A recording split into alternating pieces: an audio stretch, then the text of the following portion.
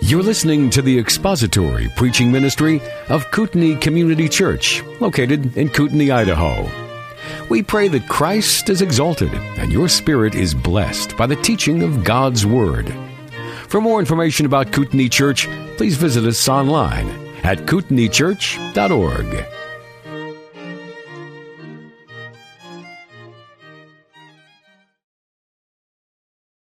Okay, let's pray together. We'll get started. Lord, we are grateful for your word. We're grateful for all that it teaches us. We're grateful even that it teaches us about our sin.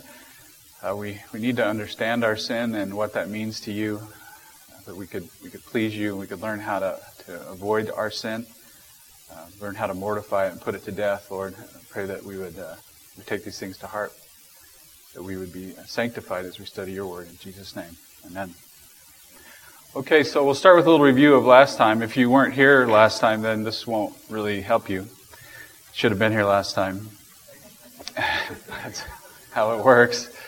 So first of all, we talked about sin. You can still stay, though. I mean, you might get something out of it. We started talking about sin. What is sin? You remember from last time?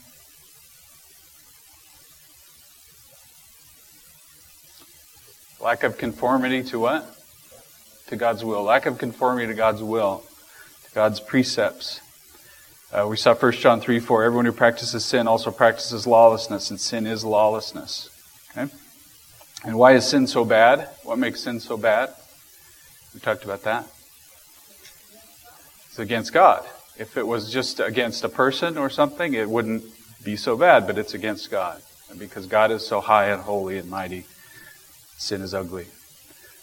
We looked at the state of mankind at creation. So Adam and Eve, before the fall, what was their spiritual state?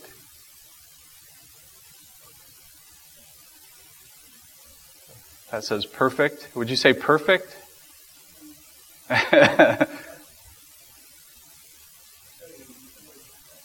Yeah, right. Moving away from that. Subject to fall. They were human as they were meant to be human. So, for them, what does the Scripture say that they were? This is when God looked at His creation. They were good. They were very good. And Ecclesiastes said they were what? Thomas?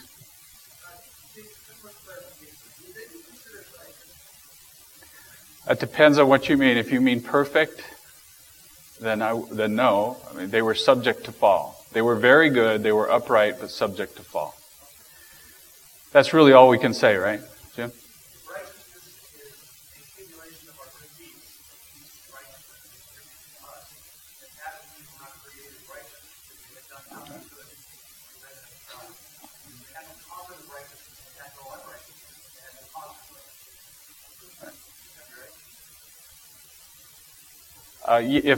If we're defining righteousness by accumulation of good works, then yeah, a man from dust has no such. But they were created upright, the Bible says, and very good, and yet subject to fall. That was the confession. And that's all we can say. So what happened to mankind then at the fall? What happened to mankind? We looked at 3 different things that happened. What did we inherit from Adam, in other words?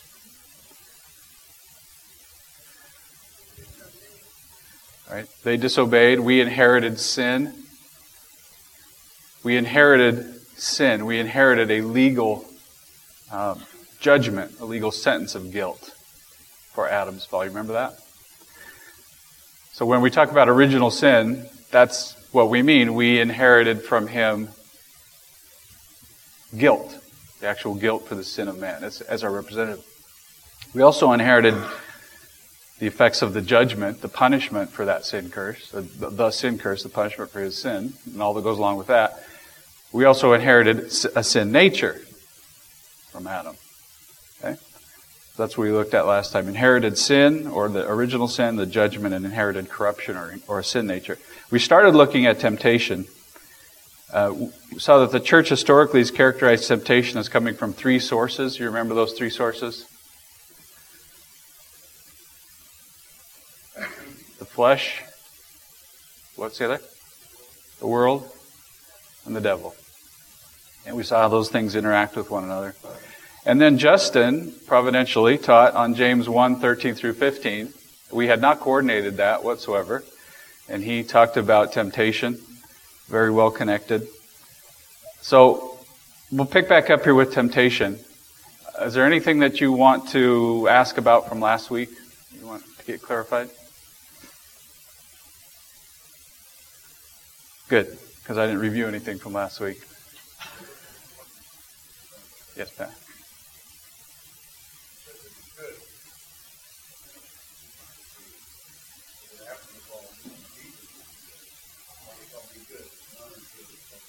Right. Yes. Right. Jesus said, no man is good. Why do you call me good? No man is good except God the Father. Right. Which is true. Right? No man is good. We've all inherited the sin nature from Adam. We all are now responsible for our own sin. Our sin is not Adam's. All right. So we're going to start today with part 2 on temptations. 1 John 2:16. It's a little bit different way of categorizing the temptations that come. For all that is in the world, the lust of the flesh, and the lust of the eyes, and the boastful pride of life is not from the Father, but is from the world. So the verse lists out those 3 types of temptations. It says that they're all that is in the world. Number 1 is the lust of the flesh. The lust of the flesh, the temptations that come from within us, from within our flesh. The desires of the eyes, those things that we see and perceive in the world, that interact with our flesh, like Justin talked about last week. And then the boastful pride of life, our pride, our sense of autonomy. One question when you study sin is what people try to figure out, what's the core of sin? What is the core of sin? And there's different thoughts about it, but it usually comes down to pride or autonomy, of wanting to be in charge yourself, not subjecting yourself to God's will. So this is kind of that core, putting ourselves in this life above God and above our future life, this desire for autonomy. We see the same set of temptations in the garden. Genesis 3. This is verse 6. When the woman saw that the tree was good for food, it was a delight to the eyes, and the tree was desirable to make one wise. She took from its fruit and ate, and she gave also to her husband with her, and he ate. Good for food, lust of the flesh, delight to the eyes, desire of the eyes, desire to make one wise. That's the boastful pride of life. She was more interested in wisdom in this life and some worldly wisdom than in obedience to God's word. We see the same in Matthew 4. I don't know if anybody can see that at all. You got a Bible if you want to. Same thing. Matthew 4. Start with the first 4 verses. Then Jesus was led up by the Spirit into the wilderness to be tempted by the devil, and after he had fasted 40 days and 40 nights, he then became hungry. The tempter came and said to him, "If you're the Son of God, command that these stones become bread." But he answered and said, "It is written, man shall not live on bread alone, but on every word that proceeds out of the mouth of God." So we start with the lusts of the flesh. Hunger. Satan appeals to hunger, the lust of the flesh. Then the devil took him into the holy city, had him stand on the pinnacle of the temple, and said to him, "If you're the Son of God, throw yourself down. For it is written, He will command His angels concerning you, and on their hands they will bear you up, so that you will not strike your foot against a stone." And Jesus said to him, "On the other hand, it is written, you shall not put the Lord your God to the test." So here Satan appeals to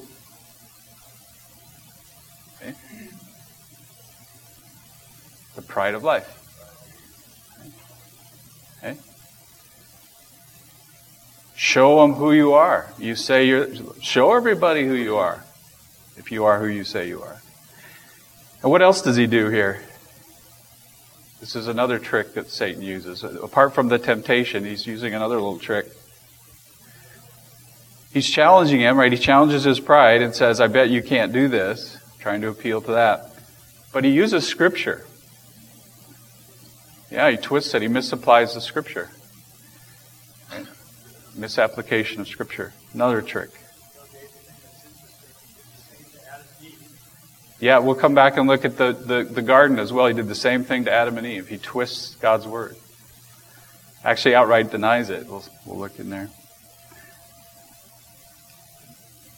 Then he keeps going. Again, the devil took him to a very high mountain and showed him all the kingdoms of the world and their glory. And he said to him, all these things I'll give you if you fall down and worship me.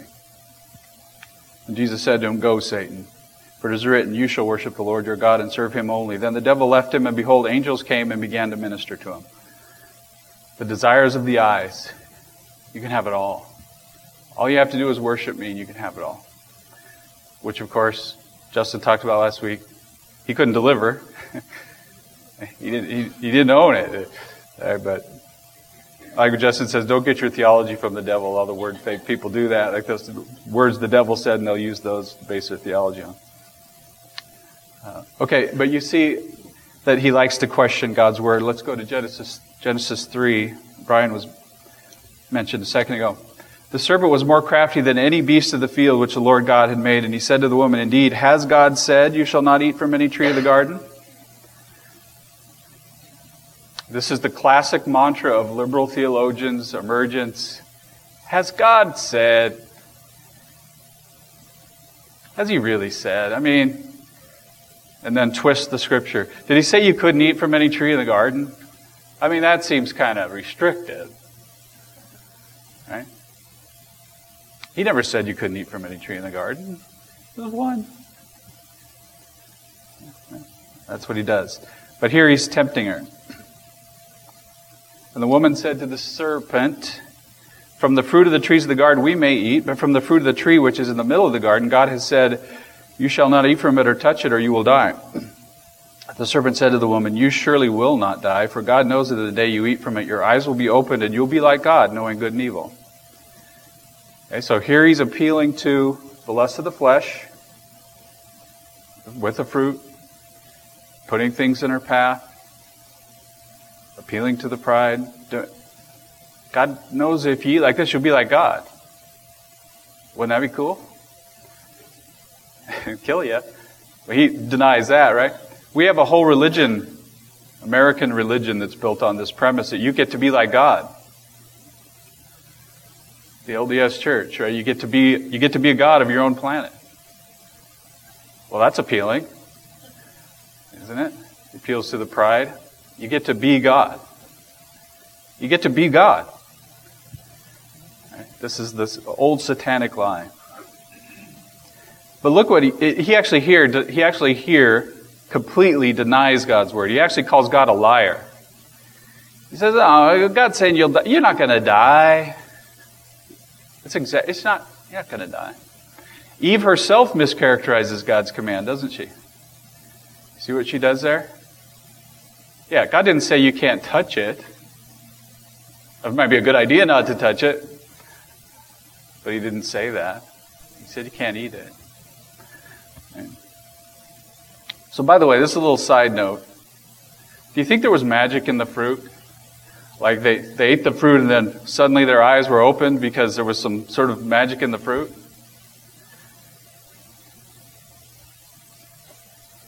Or do you think the fruit was just fruit? Like maybe it was a pomegranate. I guess it probably couldn't be a pomegranate because you can't just bite into a pomegranate. It takes work to eat a pomegranate. Maybe it was an apple, who knows? A nice fresh pear. A nectarine. Do you think it was just something like that? Or do you think it actually was some sort of magical, mystical, special fruit? What's that? It's a question of obedience. There's no magic in the fruit. The fruit didn't open their eyes. It was the sin that opened their eyes. It was the sin that caused their conscience to begin to move and to say, you are in trouble. Right? First time for them. Okay? So there's no magic in the fruit. It wasn't like, a Disney apple that knocks out somebody or any of that stuff. Okay. So there's plenty in Scripture about the temptations and the strategies that the devil uses. There's plenty. And if you're, if you're into your Bible, you understand those things, and they're fairly basic. Comes at us with the same things over and over again. All right, so we'll look at strategies for dealing with those here in a second, but I want to kind of connect back up to what we did last week. We saw again that the effects of the fall of Adam, we received a sentence of guilt for sin because Adam was our representative. We got that. We also saw that we inherited a sin nature. So I want to look to see what's then the impact of our salvation on those things. Okay, so the first question is, do we still bear the guilt of Adam's sin? Do we still have that judgment against us? No, that's for sure. Right, the Scriptures tell us that very clearly. This is Romans 5. But the free gift is not like the transgression. For if by the transgression of the one the many died, much more did the grace of God and the gift by the grace of the one man, Jesus Christ, abound to the many. The gift is not like that which came through the one who sinned. For on the one hand, judgment arose from one transgression, resulting in condemnation. But on the other hand, here's the key part, the free gift arose from many transgressions, resulting in justification. For if by the transgression of the one, death reigned through the one, much more, those who receive the abundance of grace and of the gift of righteousness will reign in life through the one, Jesus Christ. Oops, went too far. Okay, those bolded parts. From the free gift arose from many transgressions, resulting in justification. Justification. We're made righteous. Those who receive the abundance of grace and the gift of righteousness will reign in life through the one, Jesus Christ. Keep going. Verse 18. So then as through one transgression there resulted condemnation to all men. Okay, that's the judgment for Adam's sin. Even so, through one act of righteousness there resulted justification of life to all men. For as through the one man's disobedience the many were made sinners, even so through the obedience of the one the many will be made righteous. You're going to ask me about the all? No, I thought somebody would. Yeah, Bryce?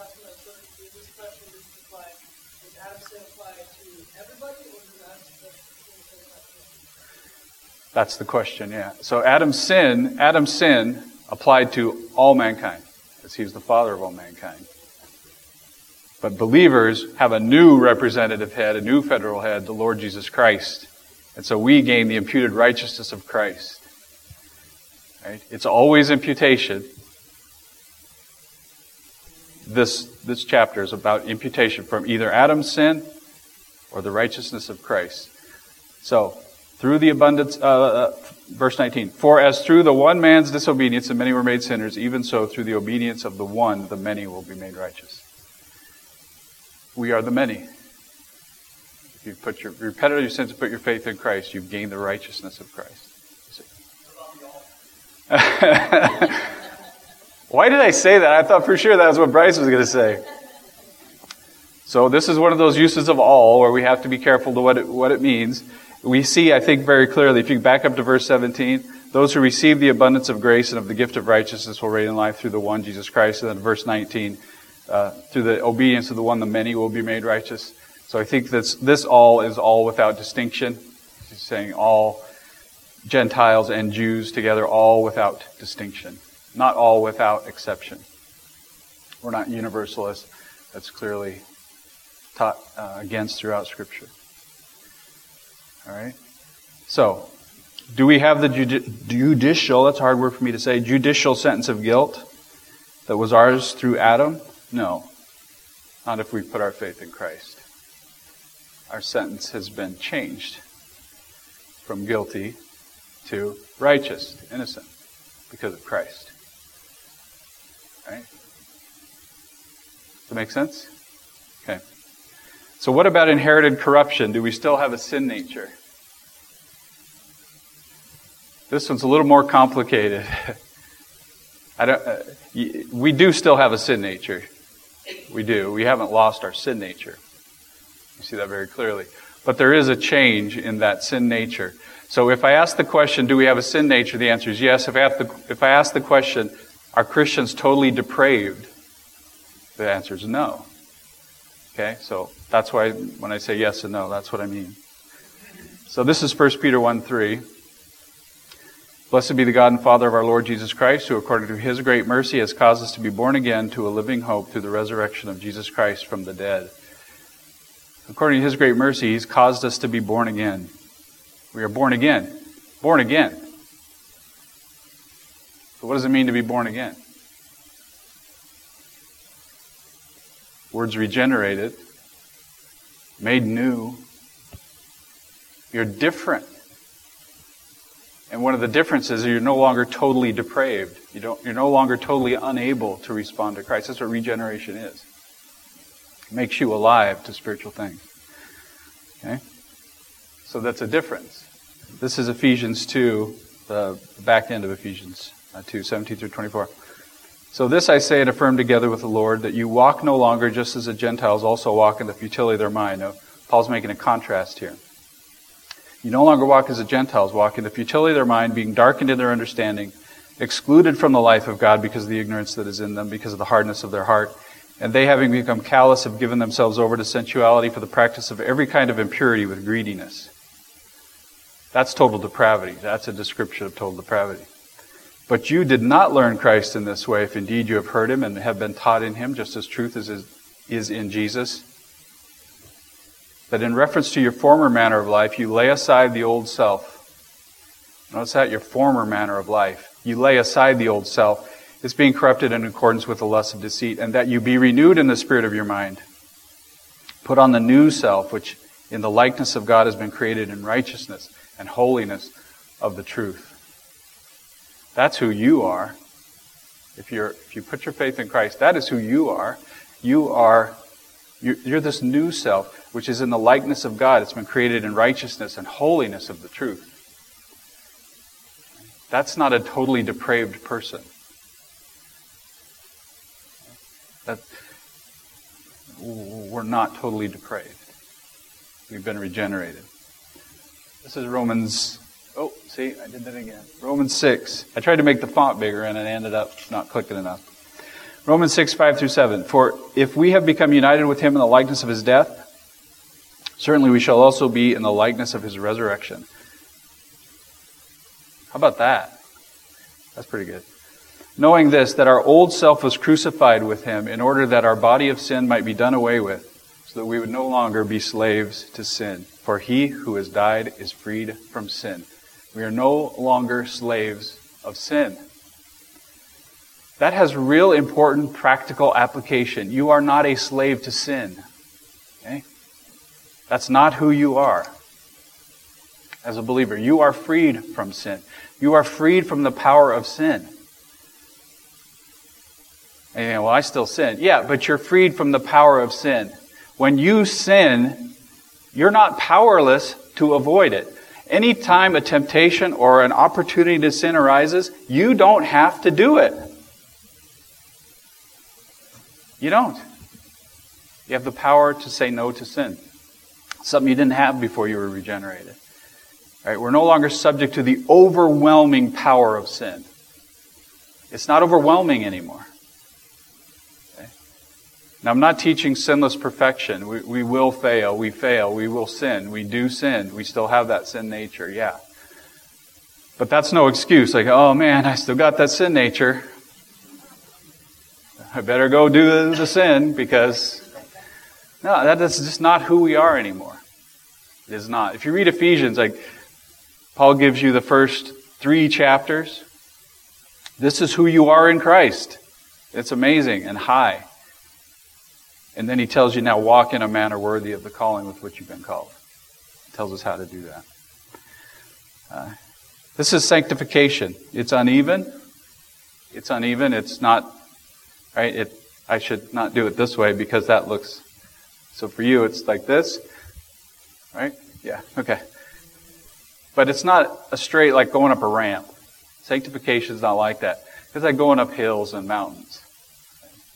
It's eventually you reach higher elevations, but sometimes you're up and down, right? That's sanctification. That's our life. But we're no longer totally depraved. Okay? That's over. Romans 8:9. You're not in the flesh, but in the Spirit, if indeed the Spirit of God dwells in you. If anyone does not have the Spirit of Christ, he does not belong to him. If you're a believer, you have the Spirit of Christ. You have the Spirit of God. You're a spiritual being, no longer totally unable. Ephesians 2, you were dead in your trespasses and sins. You were dead in your trespasses and sins. This is Ephesians 2:10. We are His workmanship, created in Christ Jesus for good works, which God prepared beforehand so that we would walk in them. We walk in good works. We actually have good works. Totally depraved person is not capable of a truly good work in the sight of God. But believers are.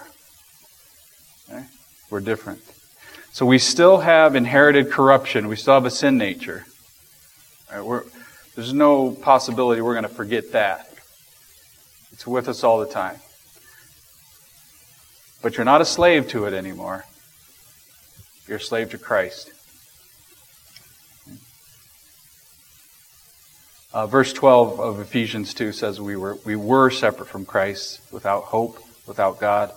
But we've been brought near to Christ. Okay. Cornell taught on 1 Corinthians 6. This is verses 9 to 11. Lots of words in here. Do you not know that the unrighteous will not inherit the kingdom of God? Do not be deceived. Neither fornicators, nor idolaters, nor adulterers, nor effeminate, nor homosexuals, nor thieves, nor the covetous, nor drunkards, nor revilers, nor swindlers will inherit the kingdom of God. Such were some of you. But you were washed, but you were sanctified, but you were justified in the name of the Lord Jesus Christ and in the Spirit of our God. So that's who you are. That's who you were. This is who you are. Okay? We're no longer slaves to sin. I don't think it's biblical to speak of regenerate Christians as totally depraved. Although we still have a sin nature. Times when we act like it, and for seasons. Right? But we're able. We are able. All right, I got 15 minutes. Let's look at a few things that the Scriptures say about dealing with temptation and sin. Did it again, didn't I? 1 Peter 2:11. That's all right, you have a Bible. 1 Peter 2:11. Beloved, I urge you as aliens and strangers to abstain from fleshly lusts which wage war against the soul. Sin is at war with you. It wants you dead. It wants to destroy you. Sin is at war. The word means to serve as a soldier, to engage in a serious and long-lasting war. Not a skirmish. It's not a fist fight. This is a war. Okay? Your fleshly desires are engaged in warfare with you. What's the reasonable response to a declaration of war against you? Ignore it? Hope they go away? Right? Return the favor. You want war? I'll give you war. Right? That's got to be our attitude. Let's look at a few more of these verses. This is Romans 8:13. If you are living according to the flesh, you must die. But if by the Spirit you are putting to death the deeds of the body, you will live. Put to death the deeds of the body. Kill them. Right? Kill them. Mortify them. These are violent words. These are aggressive words. Okay? These are grown-up adult words. This is what our response to sin is to be. Romans 13:12 through 14. The night is almost gone and the day is near. Therefore, let us lay aside the deeds of darkness and put on the armor of light. Let us behave properly as in the day, not in carousing and drunkenness, not in sexual promiscuity and sensuality, not in strife and jealousy, but put on the Lord Jesus Christ. Make no provision for the flesh in regards to its lust. Stop it. Put on the Lord Jesus Christ. Engage in sanctification. Become like your master. And make no provision for sin. Just don't give it an opportunity. Okay? I get tired of this sometimes, right? Where somebody's having a problem with some sin.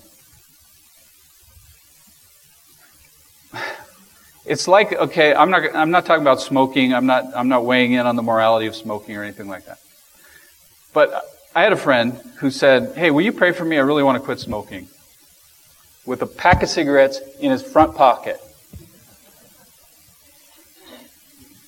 You don't want to quit smoking. Right? Make no provision for it. We'll come back to that. Psalm 119:11. Your word I have treasured in my heart, that I may not sin against you. You want to avoid sin, you have to be in the Word of God. Know what God thinks of what you're doing. Know what God wants you to do. It puts you in mind of things that are greater and higher. Right? Helps your focus be on the right things, on eternity, on Christ. Luke 22:40. When he arrived at the place, he said to them, "Pray that you may not enter into temptation." Be engaged in prayer. Lord, keep me away from things that might tempt me. Pray for those things. 1 Corinthians 6:18. You had a lesson on that not long ago. Flee immorality. Flee. Flee. Remember Joseph? He got out of there. Flee. Run. David sat and watched and watched and watched and watched. Flee. Right? How serious is it? This is Matthew 18. If your hand or your foot causes you to stumble, cut it off and throw it from you. It's better for your inner life crippled or lame than have 2 hands or 2 feet and be cast into eternal fire. If your eye causes you to stumble, pluck it out and throw it from you. It's better for you to enter life with 1 eye than to have 2 eyes and be cast into the fiery hell. Jesus said that. It's not hyperbole either. I see nothing in the text that leads me to believe this is exaggeration. That it's anything but clear direction. You can remember who it's written to.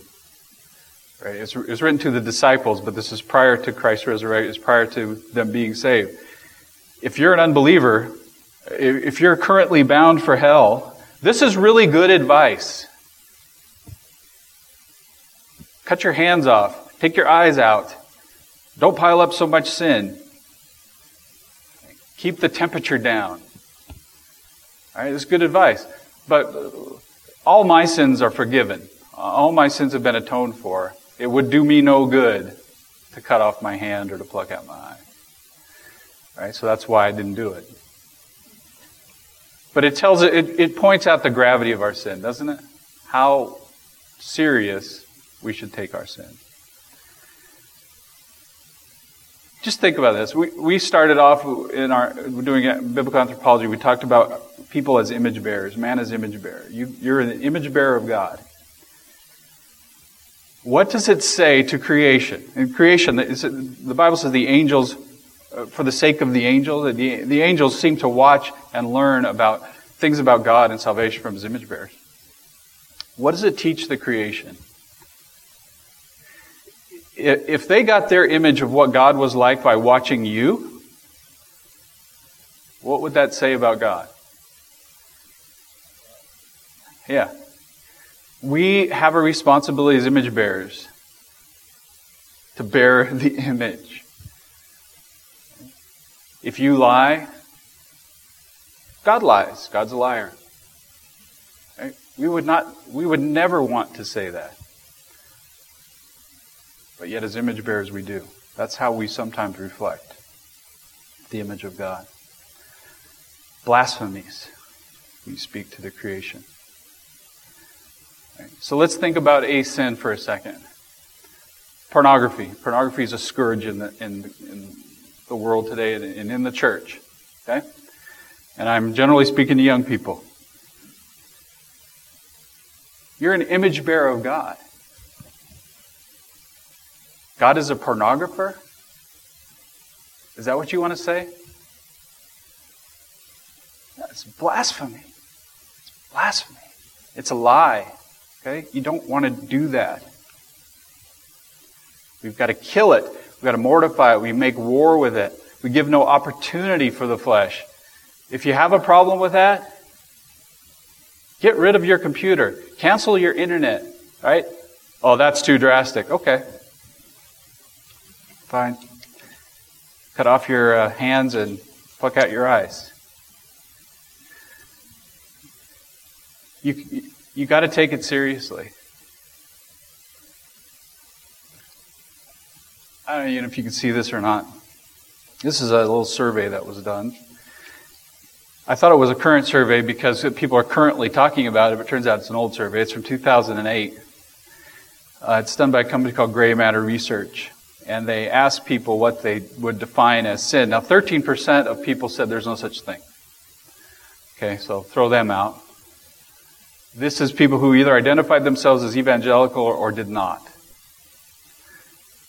And I just put a list of 10 there. If you want to look this up, there's quite a few more. And this is the percent that said this thing was sin. Gossip, interestingly enough, for evangelicals was the highest, the thing that was most often cited as sin. Gossip. Well, good. I mean, it is, right? What I want to know is how 2% of so-called evangelicals would say, nah, it's all right. It's okay. I don't get that at all. Having an abortion. 6% of so-called evangelicals really believe that getting an abortion is not a sin. Pornography. 7% think that it's not a sin. 7%. I don't know how many people are in here, maybe 50? That would mean 3.5. Well, let's round up to 4. Would think pornography is not a sin. So if that, it is. Right? Read Matthew 5. Hard drugs. Using hard drugs. 91% of evangelicals say that's a sin. Well, they're all illegal. A sin. Getting drunk, only 90% of evangelicals think getting drunk is a sin. Yeah, maybe it's definitions. I'm not talking about using alcohol at all. That's all. That question was also asked. I'm talking about getting drunk. It says getting drunk. I don't know. There is the verse that says, "Do not get drunk." I don't know. Maybe that would somehow come into play. Homosexual thoughts. Only 76% of so-called evangelicals think homosexual thoughts are sin.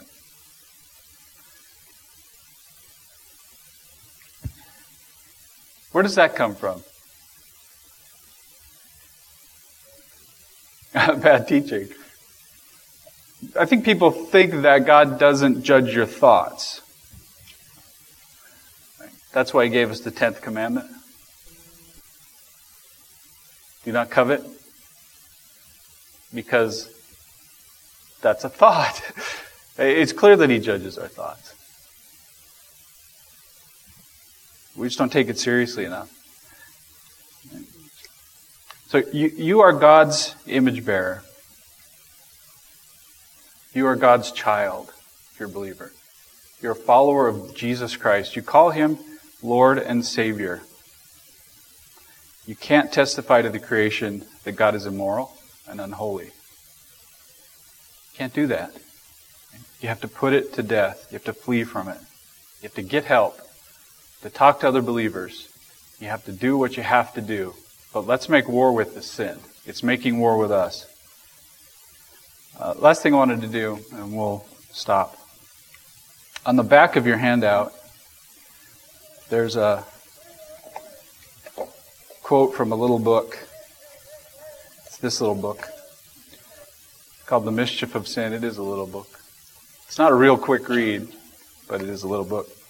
And in the back is a little bit on the Lord's Supper. This is from Thomas Watson. He was a Puritan from the 1600s. And so he knows how to write when you say he's Puritan from the 1600s. And this is what he wrote. You have it there. Was Christ's body broken, that we may behold sin odious in the red glass of Christ's sufferings? It is true, sin is to be abominated, since it turned Adam out of paradise and threw the angels down to hell. Sin is the peace breaker. It's like an incendiary in the family that sets husband and wife at variance. It makes God fall out with us. Sin is the birthplace of our sorrows and the grave of our comforts. But that which may most of all disfigure the face of sin and make it appear abominable is this: it crucified our Lord. It made Christ veil His glory and lose His blood. If a woman saw the sword that killed her husband, how hateful would the sight of it be to her? Do we count that sin light which made Christ's soul heavy unto death? Can that be our joy which made the Lord Jesus a man of sorrows? Oh, let us look upon sin with indignation. When in temptation comes to sin, let us say as David, is not this the blood of sin, blood of the men that went in jeopardy of their lives? So is not this the sin that poured out Christ's blood? Let our hearts be enraged against sin. When the senators of Rome showed the people Caesar's bloody robe, they were incensed against those that slew him. Sin has rent the white robe of Christ's flesh and dyed it a crimson color. Let us then seek to be avenged of our sins. Under the law, if an ox gored a man so that he died, the ox was to be killed. Sin has gored and pierced our Savior. Let it die the death. What a pity is it that to live which would not suffer Christ to live.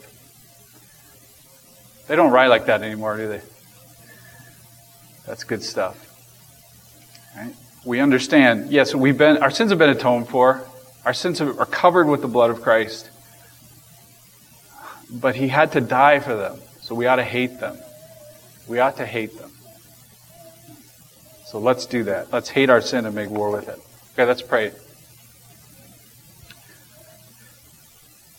Father, we do hate our sin. We hate it because You hate it.